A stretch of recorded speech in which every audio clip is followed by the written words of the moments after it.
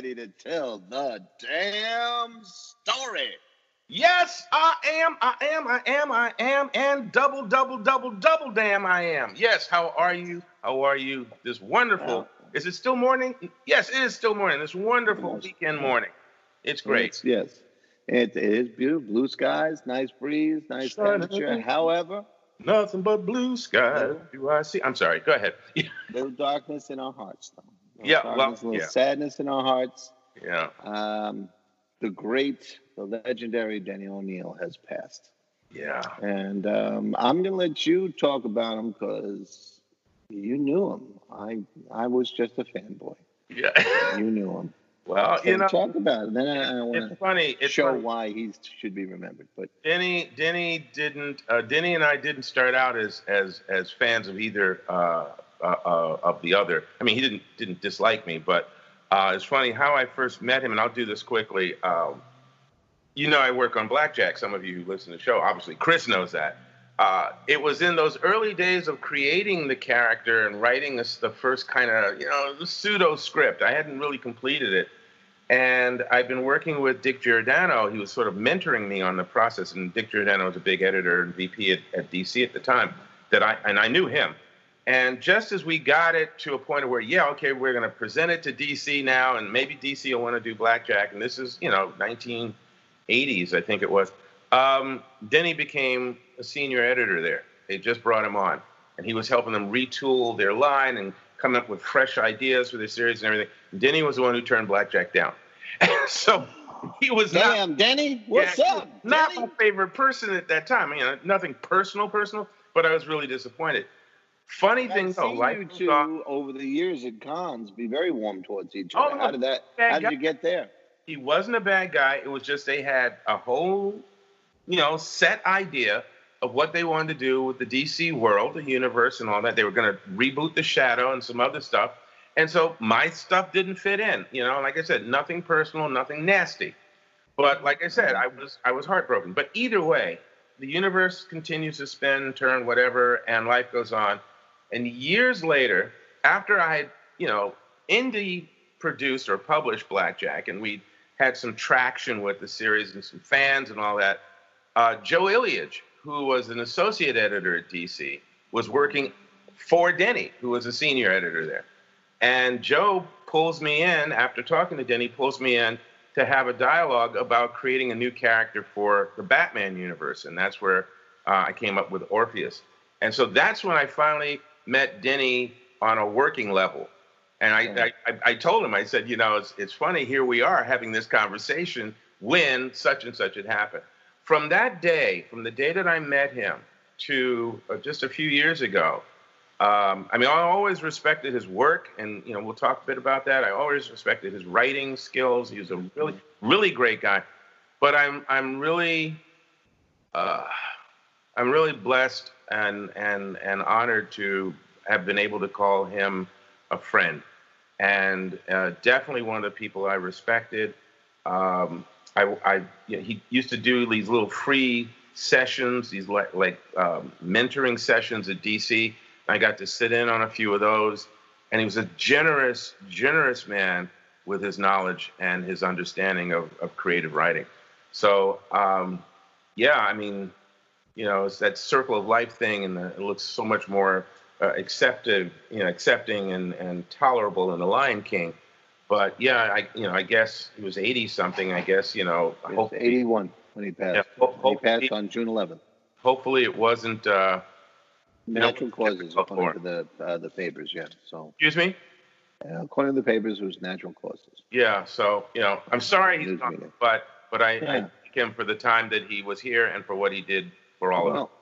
In tribute to him, if you'll indulge me for a minute or two. I usually don't I? Yes, you do. Thank God. Somebody has to. My wife is exhausted. Got it. Oh, yeah.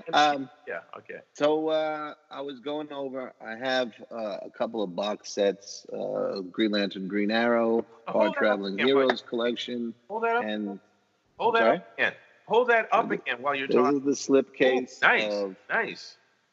Green Lantern, Green Arrow. It's the whole run of the Hard Traveling Heroes done by Denny O'Neil as the writer and Neil Adams, the legendary Neil Adams. Yeah. as the artist, and they also work together on Batman. We'll talk about that in a minute.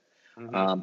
But here, I'm struck by how current, and I mean like right this minute, 2020, No, their work is. Now, I mean, there might be a couple of some of the dialogue may have aged a little bit and sound a little corny, but this is April 1970. It's the number 76 issue of Green Lantern, co-starring Green Arrow.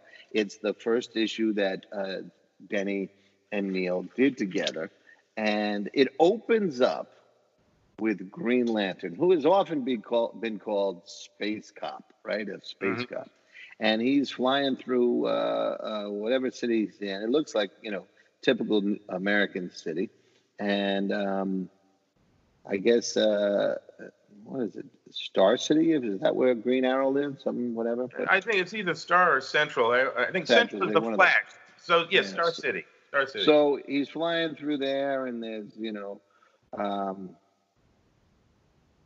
there's a situation on the street.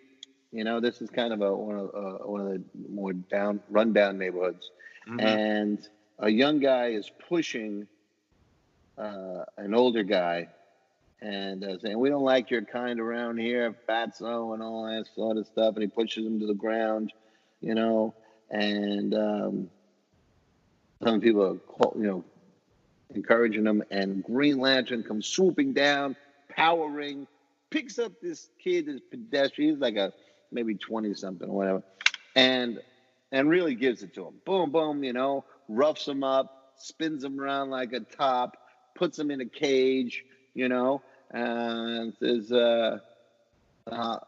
he flies into police headquarters and says, "I'll be there to prefer charges in a couple of minutes." And he goes down, he pats the older guy on the shoulder and all that sort of stuff, and people start throwing garbage at them from the rooftops. He protects the guy and says, "What the hell is this?" And he runs up and he grabs the guy and he says, "You want a riot, mister? Okay, that's what I'll give you." And off screen, we hear a voice. "Touch him first, Green Lantern, and you'll have to touch me second." And I touch back. Believe it, chum. Back off. Go chase a mad scientist or something. And it's the Green Arrow, hanging on a fire escape or a stoop or something. And Green Arrow, says Green Lantern, "you are defending these anarchists?" Boy, does this sound right up to the day, isn't it? "Can't you see they're breaking the law?" And Green Arrow's like, "Yeah, I can see. Lots of things. Like, you've got no business here. And I'm almost tempted to throw a can at you myself." "You're not making sense, Green Arrow." "No? Come on. I'll give you a guided tour. A look at how the other half lives, if you can call it living." And they're going up a stoop, and it's all black families around here, except for this one little old white lady who lives in the neighborhood. The lady here is the grandmother of the kid you sent to police headquarters. She's 80, and he's her only means of support. Mike got to drop out of school and get a crummy job because she had no one else. That's tough, but blast it, he was breaking the law, says Green Lantern. Green Arrow, technically, he was, sure. He lost his temper, and he roughed up the fat cat landlord who owns this dump. The creep who hasn't spent a cent for repairs in years. And there's all little black kids running around the tenement and that kind of stuff. And he says, now he figures he can make more money using the property for a parking lot. So he's going to evict these tenants. And now we're talking about gentrification, right? Mm-hmm. Kick out a lot of old folks on the street. Lord knows this building is bad, but they don't have anything else. Like what you've seen, listen. Like what you've seen, listen. I hope you've enjoyed playing superhero out there. I hope it did a lot of good for your ego. Hey, Green Lantern says, easy. You got no cause to yell at me. I have a job. I do it. Green Arrow says, seems like I've heard that line before. at the Nazi war trials, and then we get a voice off screen again. I want to ask the ring slinger a question, Mr. Green Arrow, and an older black gentleman's coming. I've been reading about, he's talking to Green Lantern. Mm-hmm. I've been reading about how you work for the blue skins and how on a planet someplace you help the orange skins. And you've done considerable for the purple skins. Only skins you never bothered with, the black skins. I want to know how come. Answer me that, Mr. Green Lantern. Neil Adams drew Green Lantern fantastic. He's got the shoulders slumped and the head down in shame. He's, I can't. And that's usually where the scene ends. But if you look at the next panel on the next page, in the time it takes to draw a single breath, the span of a heartbeat, a man looks into his own soul and his life changes. Okay, this is Green Lantern. I may have been a dummy. So tell me, how do I help? Black man's not letting him off the hook. I'm no advice committee. If you want to bad enough, you'll find a way. I think you want to.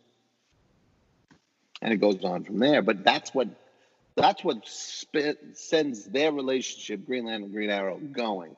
And it's exactly that conversation that is happening right now in 2020, right? Yep. Black Lives Matter, white people got to check their privilege, got to shut up and listen, got to reevaluate.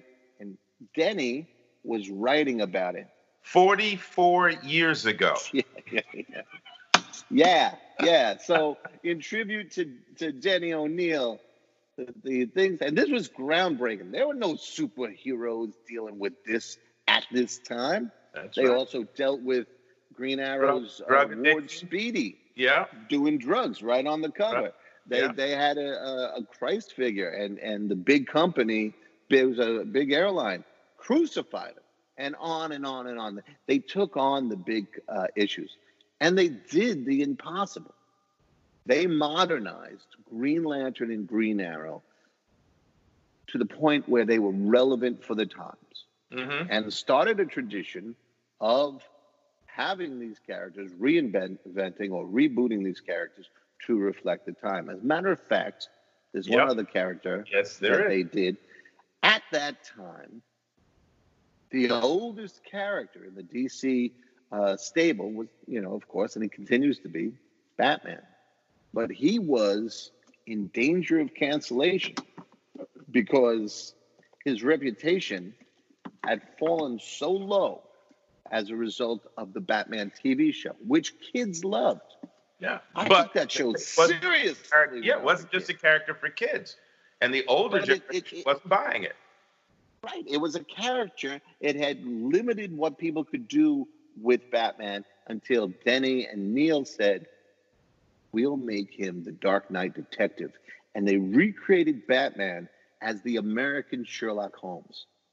Saved that character and spun that kind of storytelling in a new direction, brought a new maturity, that even Marvel had to adjust. What they did, that's Denny O'Neil. What they did, and absolutely, that's Denny's writing. And I don't know what the dialogue was between Denny and Neil in terms of their collaboration, but definitely that was Denny's writing.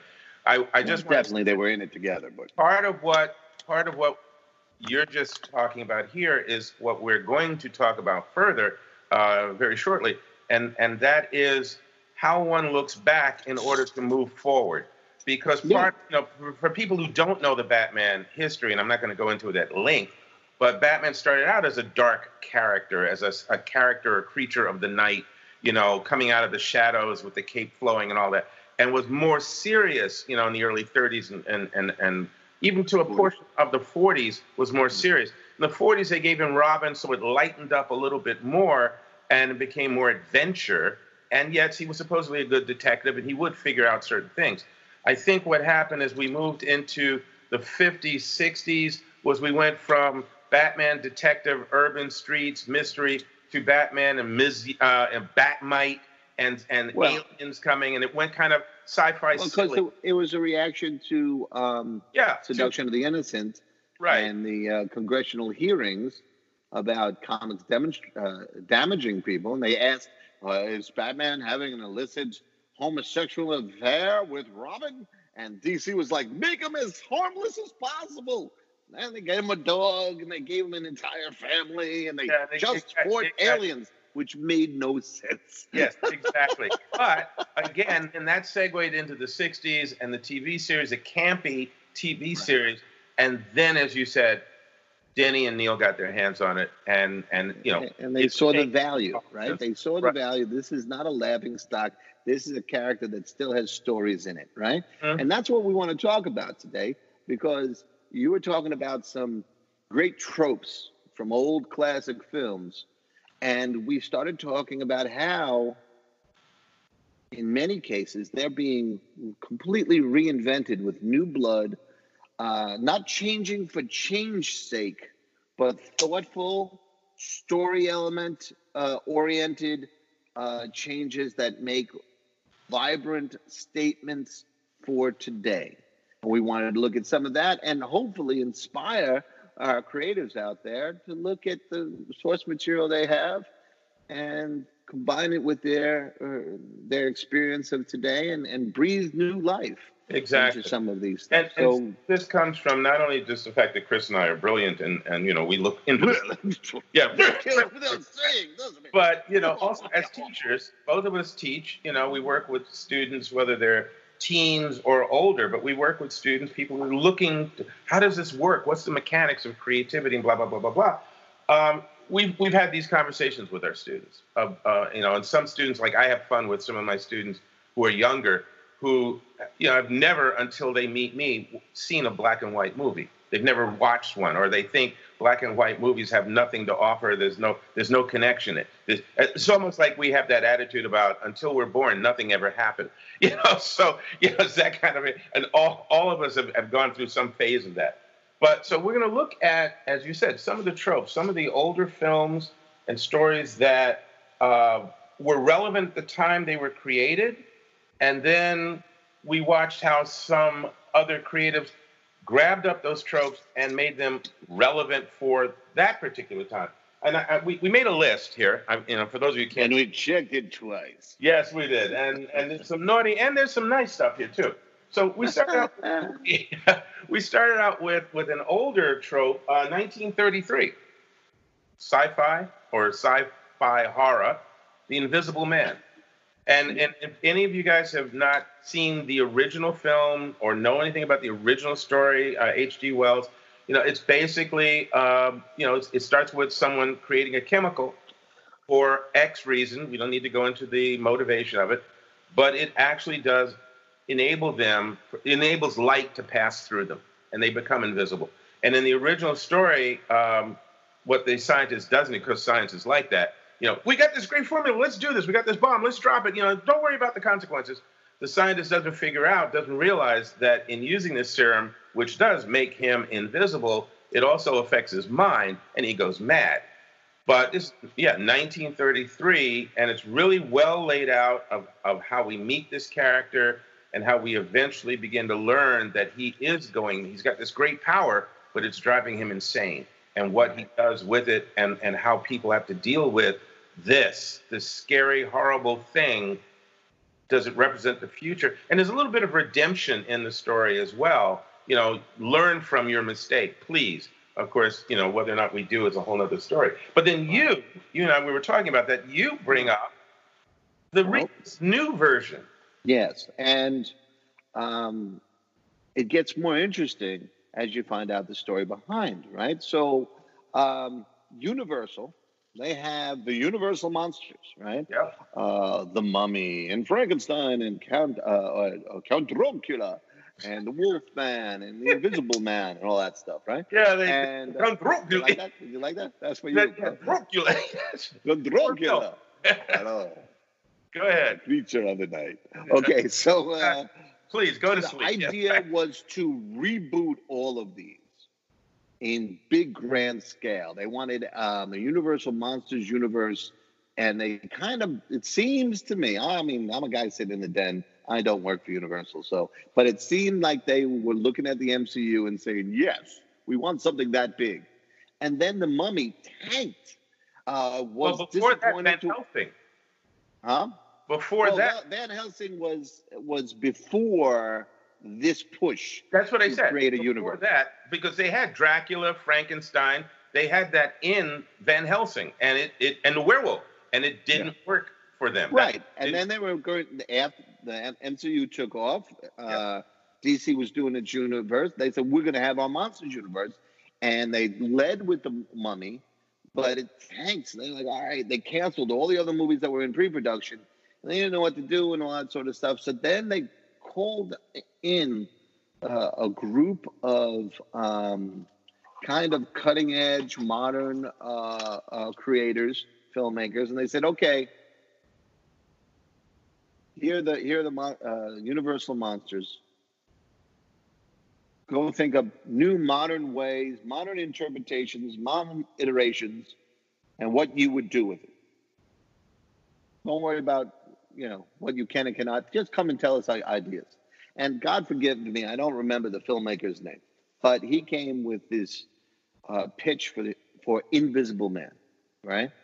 And it's out now on demand only because of COVID, or else it would be a hit in the movie theaters. Its modern take is one of domestic abuse, of stalking, of sexism, and it's a very modern monster. This Invisible Man is stalking his ex-wife, and it's extremely effective, cutting-edge, modern storytelling, retooling creatively that classic trope from the 1930s. If you haven't seen it yet, I think it's going for like $20, $25 on demand. Get a couple people together, sit around, check it out, and maybe watch the original first and then go and check out that one. And you'll see how well you can breathe modern life into a classic trope. So that's the first one. I cannot pronounce his last name, but the first name is Lee, Leigh. The last name looks like Whannell, Whannell. Mm-hmm. And it stars Elizabeth Moss. Yep. Which is, but they did a fantastic job. Well worth checking out. So there's our first example of the reboot. So what's the next one on the list? The next one on the list is The Thin Man, 1934. Right. Okay, so you were about 20. You take it. You tell us. I'm gonna send people to your house, man. Yep, they'll be coming up with walkers and wheelchairs. Really? No. I got a football. Maybe a hip. We don't know. Maybe a hip. I'm gonna have to hurt you. I was 20. So you tell us about The Thin Man. Yes, The Thin Man. Okay, so this is 1933. Starred Myrna Loy and William Powell, who were celebrities at that time, and I won't go into who directed it and all that, because that you can look up. But it was a new take on relationships, husband and wife relationships. And again, we're talking 1930s, so we're talking Americana. Man has his place, woman has hers. Somewhere down. That's right, the little lady. She should be staying in the kitchen, the little lady. Raise the kitchen, right? Raise the children, stay in the kitchen. Okay. Oh my God. And keep your mouth shut and look good.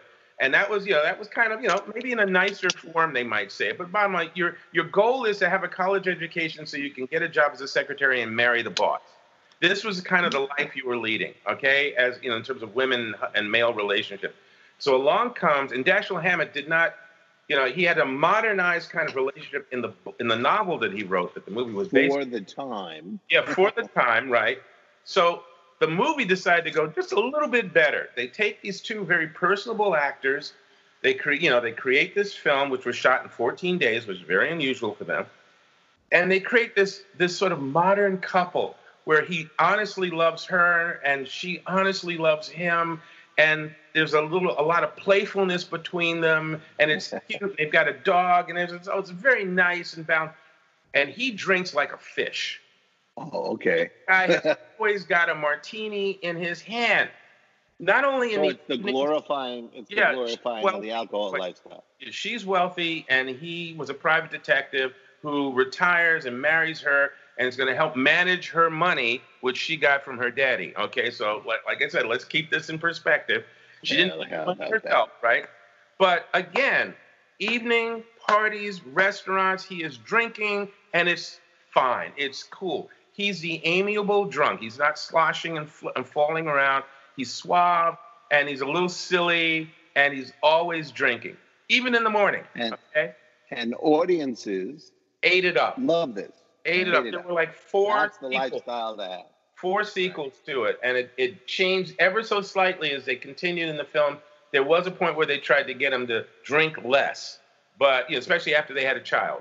But the bottom line is, Nick's got to have a drink, okay? Well, we ain't, you could look at, I think we brought up Animal House. I mean, we move forward through time. You've got alcohol is cool, smoking is cool. Then, we get into the 50s, 60s, drugs are cool. And like we get to Animal House, which was what, the 70s? That's the 70s, yeah. Right. And then Anchorman was like the 90s or the early 2000s. They still did a lot of alcohol. Taking in substance into your body and sloshing your brain like crazy. All cool, all acceptable, all funny. But right, can you get away with it today? No. No, you can't. You can't. You have to be exceptional to get. While we were talking about this, it occurred to me there is a show currently. Yes, Cumberbatch, right? Well, no, you're going to talk about Cumberbatch. Matter of fact, go ahead now. No. Go with yours, because I wasn't going to talk about it anymore than it. But go ahead, yeah. Well, in Cumberbatch, his show, they deal with it as addiction. Right. Right? Yes, okay, absolutely. So I'm thinking about Thin Man vibe, right? Yeah. Alcohol, parties, social, morally decrepit, right? Yeah. As a acceptable lifestyle. Right. There is a show that has that. Here's how they get away with making that likable in the current generation. His name is Lucifer Morningstar. Oh, yes. Yes, you're right. If you think about it, that's right. kind of Lucifer, a take on the Thin Man. But you have to be the devil to excuse that behavior. Well, he's the devil. A little bit. Yeah. Oh, yeah. He's the devil, right? Yeah. But if you can't do that, glorification or overindulgence in alcohol or that kind of lifestyle is seen as you're a loser and you're in desperate shape. That has to lead to catastrophe, loss of relationship, loss of job, rehab, rebuild, and there's tons of those stories now. Well, Cumberbatch's show is Melrose? Patrick Melrose is the series, and it takes place in the 80s. And what I find, and again, he's substance abuse. Because you can't do it in 2020. Right. But in the 80s, everybody was a mess. And again, it's like you were saying, this one explores the darker side, the negative side of that experience, the fact that you eventually crash and burn. And I was going to, just to bring it to comic books for a second, one of the things that changed my mind about a certain actor and a film he was going to do was a film like this.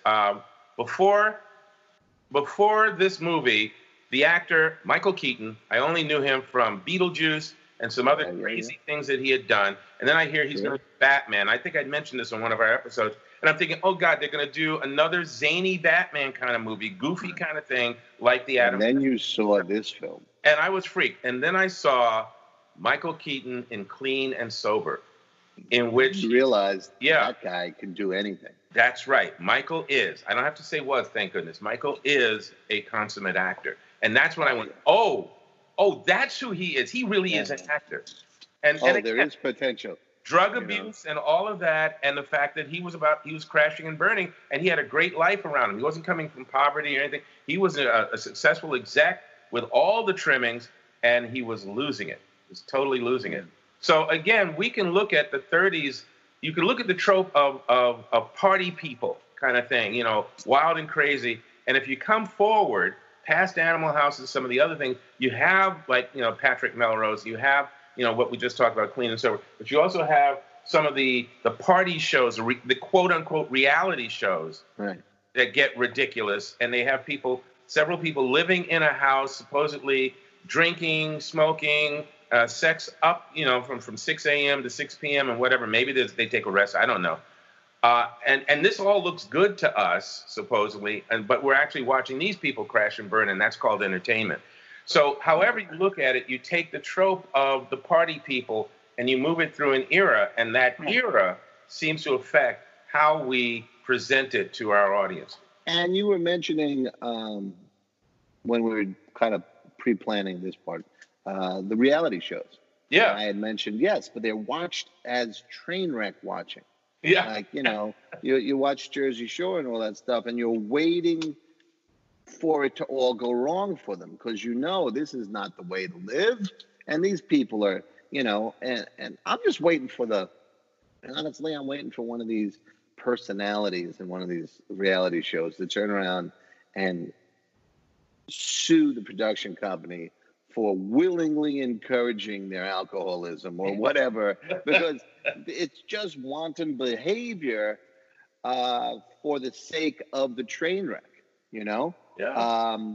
Fascinating that it's almost hate watching. It's almost anti-watching. Oh, yeah, yeah. And so instead of... better, you know, I'm going to feel better about my life because I'm watching that life just literally crash and burn or train wreck or whatever other, you know, explode, whatever other negative term you want to use. But again, in the 30s, where it was that's the lifestyle we want. Now it's all, those people, they have to have a reckoning. Yeah, and again, it's not like, I mean, you had characters in certain movies who drank beer or whiskey or scotch. You know, obviously some of the private detectives, they had that bottle of scotch in the desk drawer or whatever. But for like... You can't do that today. Yeah, for the Thin Man and some... Well, you can. You know, it's just... It makes a difference. Yeah, but you can't do it and make it... make that person not get redeemed for that. Well, yeah. It says something about the individual's life. And what I was going to say is the Thin Man and some of these other characters, at that point, they drank martinis, champagne... you know, they drank what was considered upscale. And so that was society. That was, you know, the height of good living. And then if you were a stevedore, okay, you drank bourbon or whiskey, scotch, or your beer. Yeah, you know, that's how you do it. Right. And all of those, you know, point at social status in certain way, shape, or form. So again, storytelling, how we deal with this now, it's a different ballgame. And there's even several TV shows with your characters who have drinking problems, and yet they're our hero characters. So we know you have a problem. It's not a great life. I want to make a prediction.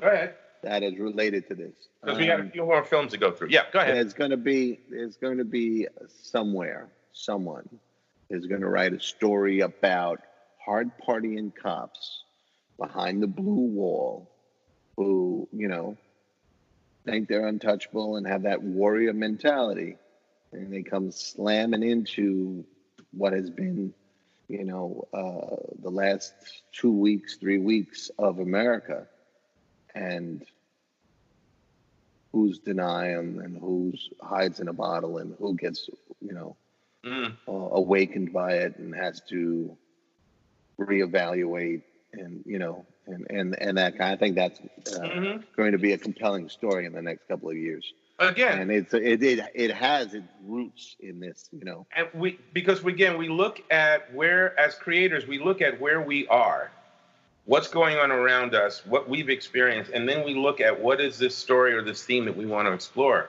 and we work with that.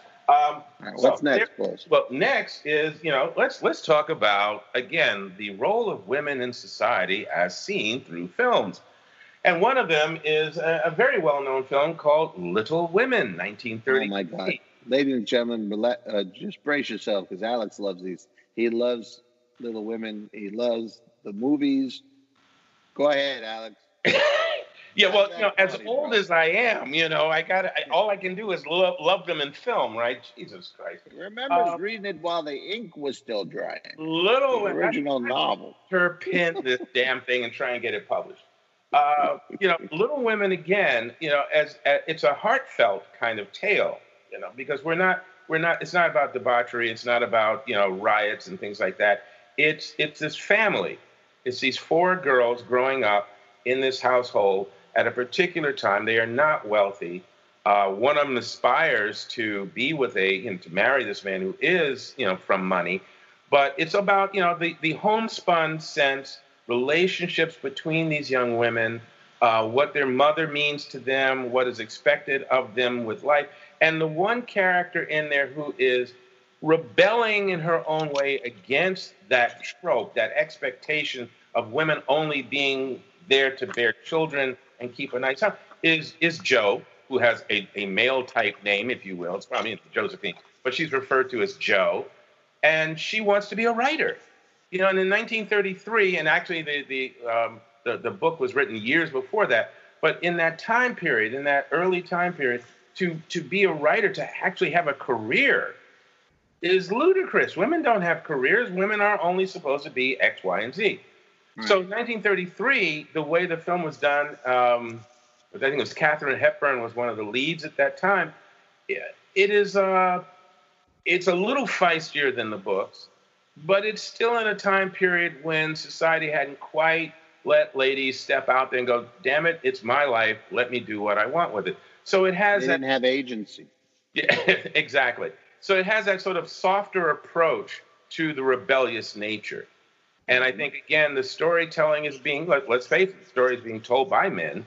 Even though the book was written by a woman, the film was made by guys and with women as the stars, because I don't think we would have accepted, Cesar Romero playing Jo. So bottom line, that's another old reference, folks. It's an actor or something out at that time. So we have that version of it, 1933. And then in 2019, we get a new version of it. Which thrilled you so much, we had to do an episode about it. Right. We do, well, because I love Little Women. Right. We get a new version of it with a woman writer, screenwriter, and director on the film. And so now it's Little Women with women as told by women completely and possibly for the first time.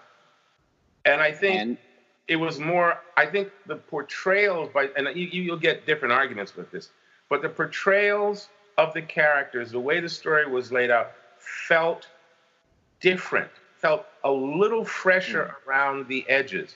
I enjoyed the film. I felt there were some problems, things but nothing that really should stop anybody from seeing it if they want to. But I did definitely feel there's a different energy to it, and it was fun for me to watch that. And because again, I'm old, it was fun for me in my head after the movie, after experiencing the 2019 version, of seeing in my head the two films and juxtapositioning the approaches on it. And even the films ended, because again, one was in the control of women telling their story. And I think that the differences you're seeing in that is that in the newer one, again, there's subtle changes in agency and in being able to do it for themselves and all that stuff. Mm-hmm. However, it was still a period piece. Mm-hmm. Oh yeah, absolutely. Imagine that tale set in 2020. Right? I mean, you're not the one to say what challenges women still have in 2020, but there's enough to modernize that Little Women piece to confront everything. I wonder if they take the little out. I wonder if the title would just be Women. I'm just curious. Well, I think that's for some other creator to make that decision. Yeah. But I think maybe throwing it in quotation marks, and one of the themes being how the society still sees them Perception. as Perception. little women. Yeah. They see themselves, or maybe parentheses, little women, and let them be women, But again, that's what we do. We look at what was and think of what if. And I think that's really kind of the exciting part of seeing what came before. I think that has a lot of potential. Mm-hmm. Or even if you call it women, Yeah. But that's interesting to see what happens with that.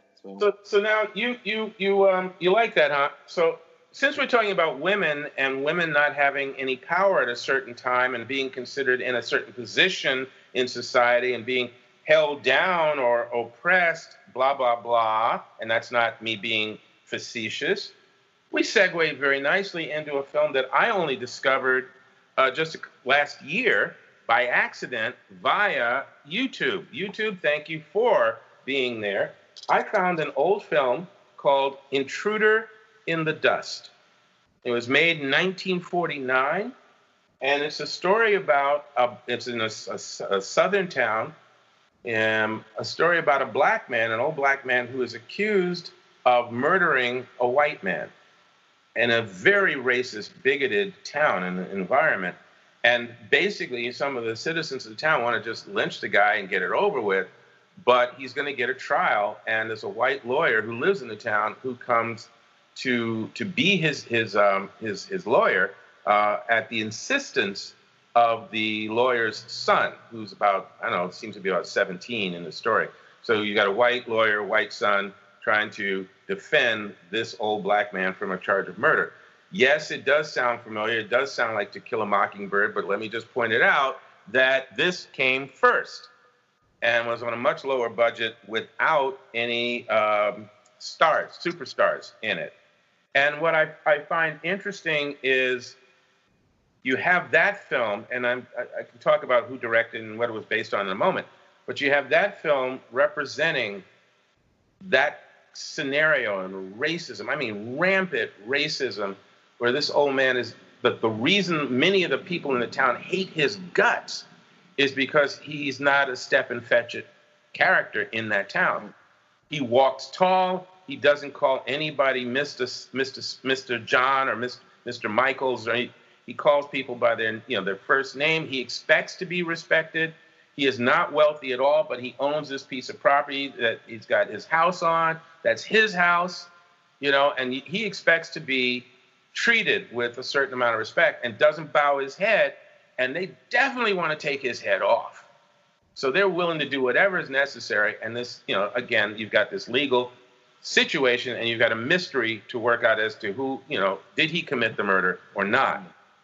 And we fortunately have a very modern iteration of it. Yeah, of a similar situation, yeah. Just Mercy.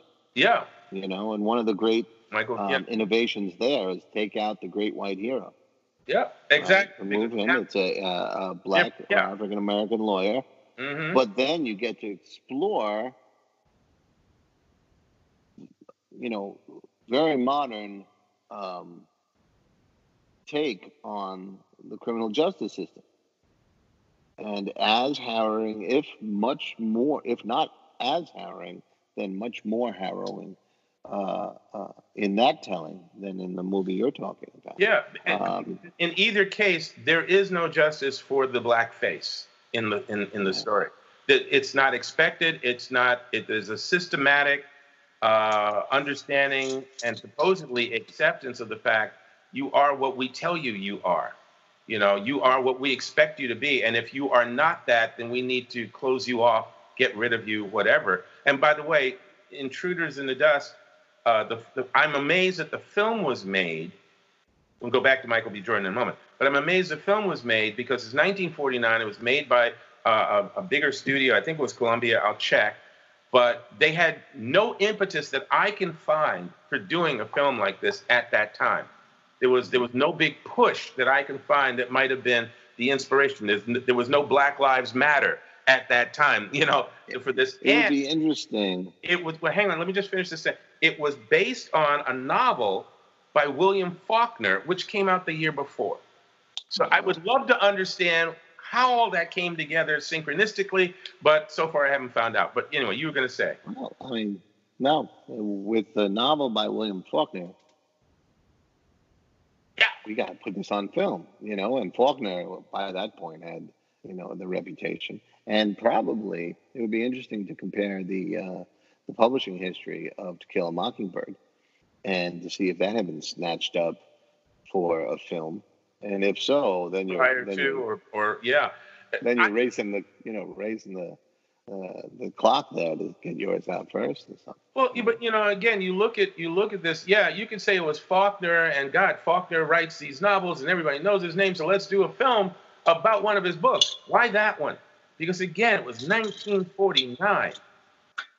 That's just not a time period in American history where everybody was racing to have a better representation of the ills befalling the black families, the black lives.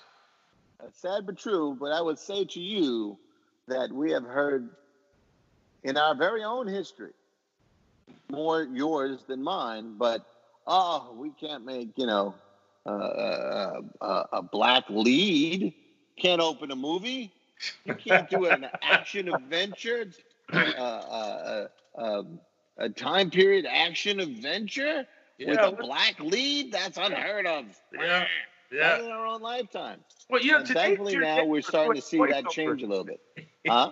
Today is your day for doing character voices. Yeah, sure. Because they're just so deserving of mockery. Yeah, thank you, and you do it well. But but you get what I'm saying. And now the Just Mercy, is not a movie that's been released because of the Black Lives Matter movement that's happening right at this second. It's a movie that came out prior to this, although unfortunately not prior to a lot of the atrocities that have brought the Black Lives Matter movement to the level that it's reached. So, and the atrocities make this more important. Yeah, and unfortunately, and the book. Read the book too. Again, as you can see, there's a long history of it, even longer than 1949. So here's another one. We got more history to make. And what's next? Change history. But again, just to round this off, it's a matter again looking back at elements, how society represented it at one time, and then how we can take those same story elements and represent them now. So moving over to, because I was in 1949 at that point. Let's go to 1952. We're running to the modern time, ladies and gentlemen. Almost. Almost. What do we got? Yeah, we got something for you, because you're a nice Irish boy, aren't you? You're a nice Irish family. Yes, that's right then.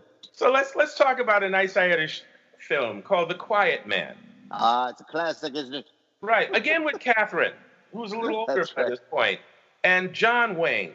Right, who's never believable as anything other than John Wayne. So yeah, but he put a little Irish in his voice, but it didn't really work.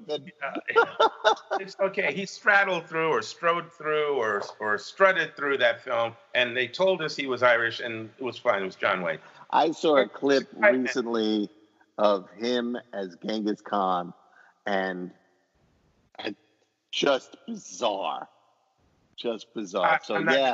I'm not spending any time on that. So you got it is what it is. John, you got him in Ireland, and you've got a fighter who had, and just to give away a little bit of the film, fighter who had a bad experience in the United States. He'd been a champion fighter. He had a horrible experience in the United States, and he decides to live a quiet life, to go somewhere where he doesn't have to use his fists anymore, and maybe just live a quiet life with a cottage, a house, or whatever. And he goes back to Ireland. And he, of course, in the throes of getting into the community and everything, meets Katharine Hepburn, the fiery Irish girl that she is. And the love interest builds at some point. And there's Victor McLaughlin, who's a tough guy. I think he's her brother. And so eventually we know these two are going to have to duke it out. For honor. Yeah. For the honor of her hand. Right. For her hand, which, by the way, he drags her through the woods to so let's you can talk because there's so much in this movie that is Cro-Magnon, Cro-Magnon, non-PC. But again, we're talking about relationships, and then you brought up something from 2015. Yes, it was. It was a choice of the goddess. She Oh, doesn't the ask for a goddess, lot, the goddess. But she a said, formidable "Can female in her own right. oh yes, God Yeah. bless her." So she said, can we go and see this movie?" And you don't say no to the goddess. So I went and sat in I might, but what was sure. going to be. It's going to be a romance, and I know I'm going to make the sacrifice for the wife, right? And it was completely enchanting. That I hope that went through your notes. That was so great. Gonna make the sacrifice. Got to make the sacrifice. Go to the movie with the wife, and it turned out to be this charming, beautiful, just absolutely spellbinding romance with Saoirse Ronan, starring. It's called Brooklyn, and it's in very much a reversal of the Quiet Man. Here she is in Ireland with the pressures of the Irish, old traditional sexist Irish family, and she wants to go to Brooklyn to, God, form her own life and be her own person, and she finds a completely unacceptable person pursuing her, an Italian boy from Brooklyn, you know. So she gets to Brooklyn. She gets from Ireland to Brooklyn. She gets to Brooklyn and she's doing well, and she's sending some money home and all that sort of stuff, and she's having a life and she's being proper and all that sort of stuff, because this part of that Good Catholic movie is about that. Yeah. Yeah. But this guy, he love at first sight, and he just keeps, he wants to get to know her. He wants to just, can I just walk down the street? Can I just walk you home? Can I just walk down the street with you? Can I just talk to you? Am I just allowed to, can you think maybe we can have a dinner? We'll sit in the window of the restaurant, so, which everything's safe. Is that all these guys, and You'll have witnesses. They fall in love, and they get secretly married because she doesn't have the. Well, I don't want to give too much away, but then complications from the old world ensue, and it's a great, more modern look at agency and at the pressures of family pulling you into the past when you want to move into the future. It's a great reversal or inverse of the Quiet Man, and a tale of the modern generation. I think, even though it's a bit it's a period piece. What period is it? I want to say the 50s or 60s or something like that. Early, not hippie 60s, but prim and proper still. And again, remember, she's in a boarding house, so around there somewhere. It might be. I'm looking at that guy's clothes. Probably more the 50s. And my wife will shake her head. How could you not know? But she's brilliant, and I'm not. Goddess. That's how I cannot know, because I'm not her. She's the brilliant one. All right, there you go. So there you go, lass. This you go, and we're having fun here with, again, roles, how society has looked at people's roles, whether it's the color or the gender or whatever. And so our next film up is also the challenge there is to look at one of those old classic romances. Yeah. And see what's dated and what's dead, and say, okay, what if that was happening in 2020? What would be changed? How would this and then you start. It becomes your own. Right. What's the theme that they're trying to work with here, and how would I do it now? Yeah, and that's very much like you said, the what if. So the next film, 1954, and we got we got two films attached to this thought. 1954. I remember this I think I was like maybe 12 or 13. I saw it on television, but it was a movie that had been made years before, because it wasn't 1954 when I saw it, called you deny it up and down. Just shut up. Susan Slept Here. I'm going to repeat the title because they couldn't hear you over your Gabby Hayes there. Susan Slept Here. And it was Debbie Reynolds and Dick Powell. Why do I know that? Don't ask. But it was a story, as I recall it, because I haven't seen it again since, of an older man, possibly in his 30s or 40s, and this Bobby Soxer, she seems to be, I remember even looking at the film, she seems to be like maybe 17, maybe. And and she's very feisty and unmanageable. It's almost like, oh God, what's the Shakespearean piece? Taming of the Shrew. It's almost like she's this wild kind of spirit and everything, and he's this sort of easygoing, quiet kind of guy, not domineering, not muscular, but very authoritative, quiet and authoritative, a writer and whatever. And slowly she falls in love with him, and he likes her, but she wants him to fall in love with her, and it's back and forth. It's a comedy, back and forth. And towards the end of the movie, she's determined she's going to get him to marry her. That's it. And he's saying, look, I'm old enough to be your father, blah. She doesn't care. She wants to marry him. That's it. And, like you used to say, if you haven't seen it by now, to hell with a spoiler. By the end of the film, a happy ending, they're a couple. They're going to be a couple. And I'm thinking, okay. Then I realized Summer of 42, another movie, which was made in 1971. Okay? And it's a young boy, he's about 15.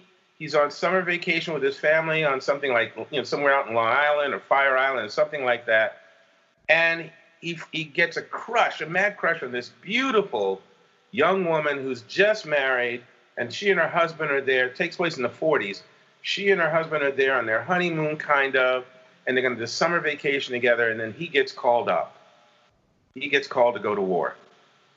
And so the boy who's just got this mad crush, he does errands for her, he can't stop looking at her, but he's also coming of age in terms of puberty, and there's a whole bunch of shtick about trying to buy prophylactics from the pharmacy, because at that time in life, you couldn't as a kid walk in there and do that, blah, blah, blah, blah, blah. Long story short, another spoiler, folks, husband gets killed. She gets a telegram that her husband gets killed in the war.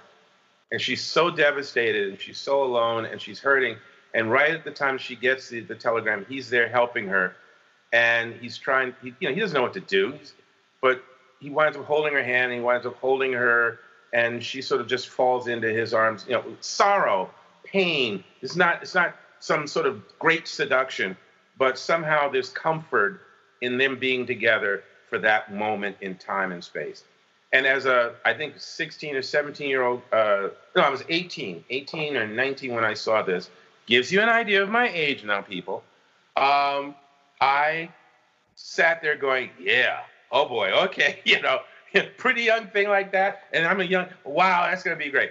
Okay, because, hey, I was a teenage boy and I could do that. 2020? The 2020 version? Yeah, the 2020 version. In one iteration, she goes to prison. Yeah. Right? In another iteration, I think there would be a refreshing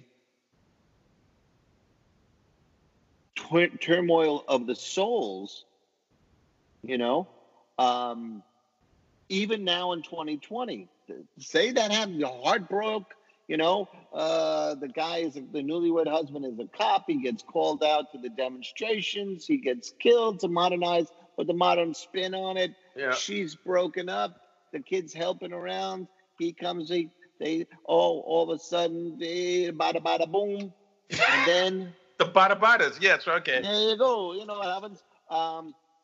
In her anguish, and he wants so much to help her not feel pain, and then it becomes what it is. Yeah. And then the aftermath of what that actually is. Yeah. And how do you, it would be a very controversial film. I can see that film being made today. Yeah, it's sort of a Lolita in a way, a little bit of that. Not as young, thank God. But yeah, I mean, there's different ways to approach that, absolutely. But again, looking at the time period when these films were done, and I think in both cases, at least in its own way, innocence factored, as opposed to lascivious or extremely sexual. Innocence was absolutely a big factor. It was more about the emotions and finding and being confused and what do I do? And a lot of that made it acceptable on some level.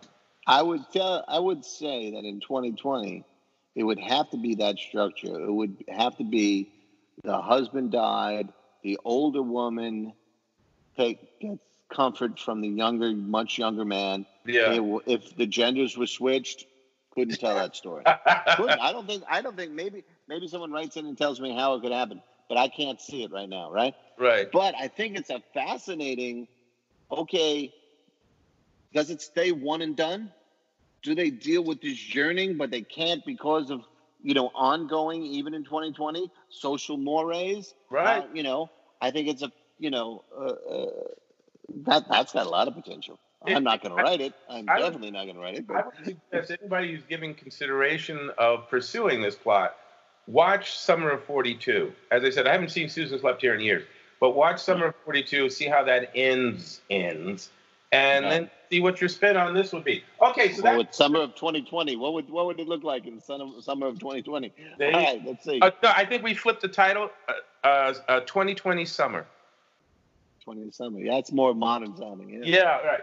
So the last film, that would work thematically too. I'm sorry, but because after the moment of passion, then they see it with 2020 vision and all of the. And 2020 is hindsight is right. Okay, there you go. So I'll try this again. The last batch of films on our discussion today starts with Laurel and Hardy from the 1930s, and your favorites, Abbott and Costello from the 40s. Although I love both duets. You weren't even a thought. You weren't even a twinkle in your father's eye at that time. You were not. No, my father was just a wee lad himself.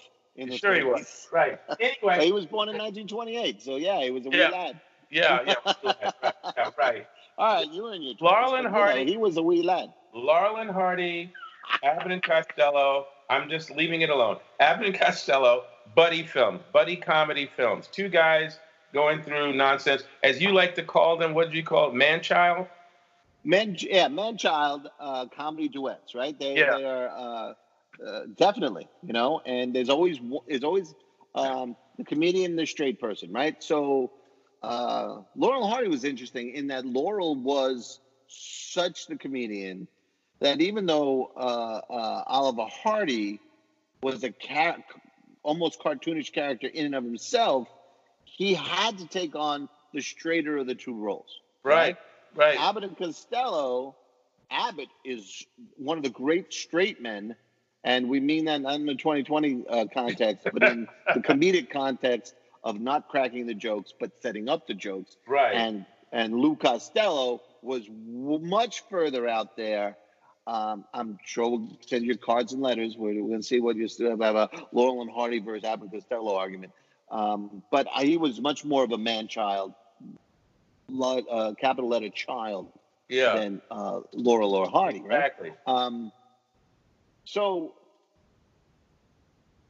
then we come to modern days, and well, again, the setup is they would go through whatever life situation was scripted within marriage, jobs, no jobs, dating, whatever the circumstances were. There was a sort of childish approach, not dumb, but a childish approach to an idiotic approach to their trying to handle that situation, deal with that situation. And I think Laurel and Hardy had a film called A Couple of Idiots, right? I think so. I'm not sure. I'll take your word for it. I might be wrong. But definitely. Send your cards and letters to Alex. Cards and letters and emails, right, to me. Or tell the damn story on air. But at least there was a silliness and a wild sort of wackiness and sometimes some crazy stunts that involved these characters. And then you move forward in time to I'm just going to drop this one very quickly because it was not my favorite, although, as you pointed out, it has a following and a half. Dumb and Dumber, which, again, you wind up with two characters which really don't have a full brain between them. Right. And then you brought up Jay and Silent Bob. And Ted and Bill. Remember Bill and Ted and their excellent adventure. So we need to put an asterisk. Excuse me? Jake and Elwood, the Blues Brothers, were a form of a comedy duo that we forgot. So we'll just put it. Yes, we didn't forget them. There they are. They're in there, and they have the one film that is a classic, the crazy comedy, right? Yeah.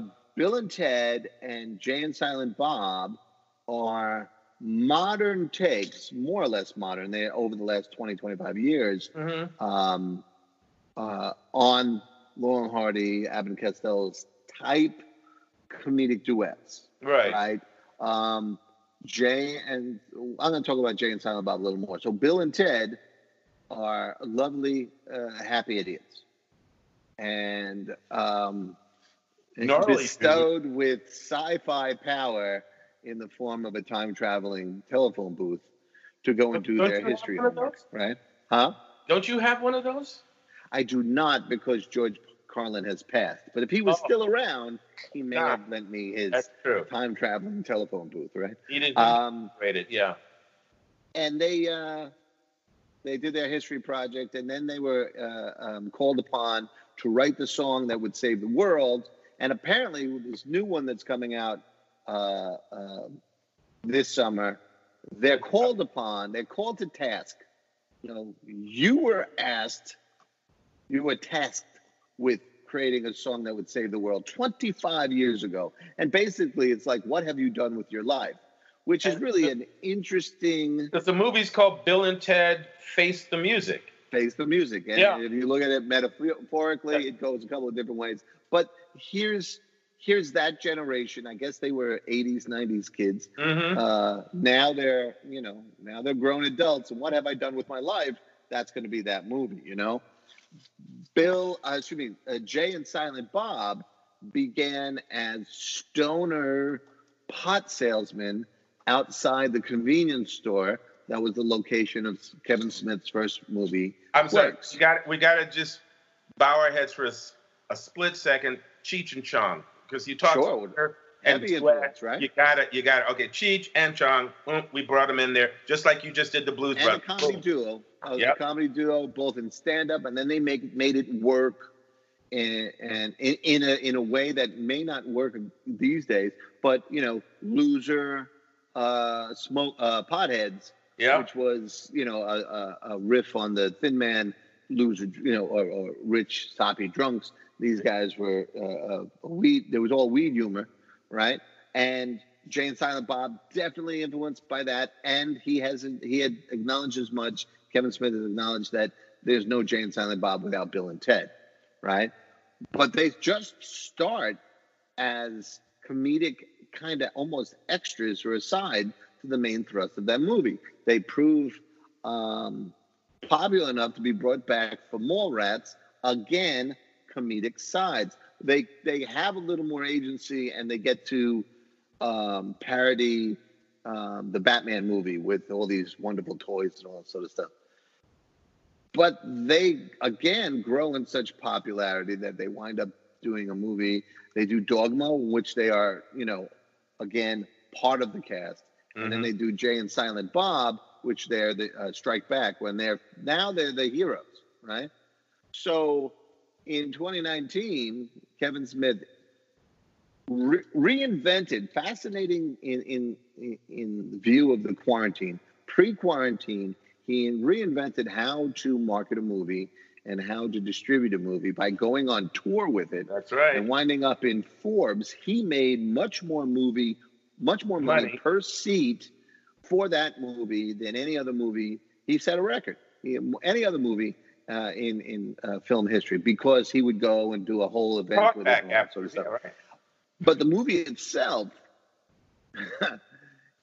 it kind of comments on everything we've been talking about today, in that he looked at his own stuff and he looked at Hollywood's tendency over the last 15 years or so to reboot things endlessly. And he got to be meta. He got to reboot his own movie as way of parodying reboots by looking right into the camera and said, who would pay for that same old movie twice? Looking right into the camera. And at the same time, he was able to completely comment on all of modern pop culture, society with convention humor. And he did a parody of the first Iron Man movie, the very first iteration of the uniform. And then was Kevin Smith in his own movie looking in the camera and saying, Marvel's gonna sue somebody over this. And it was parody after parody to play with the idea of what are we really doing? Are we bankrupting our culture by not adding anything new to the discussion? And then he added something new to the discussion by deepening these two happy idiots, the classic comic duet. Jay becomes a father. And the reboot takes a different meaning because life gets rebooted and you're no longer the man-child, you're no longer the star on the stage, to paraphrase the line. Now, right, you're shining the light on your child. Yeah. And learn how rewarding that is to not be so selfish in me.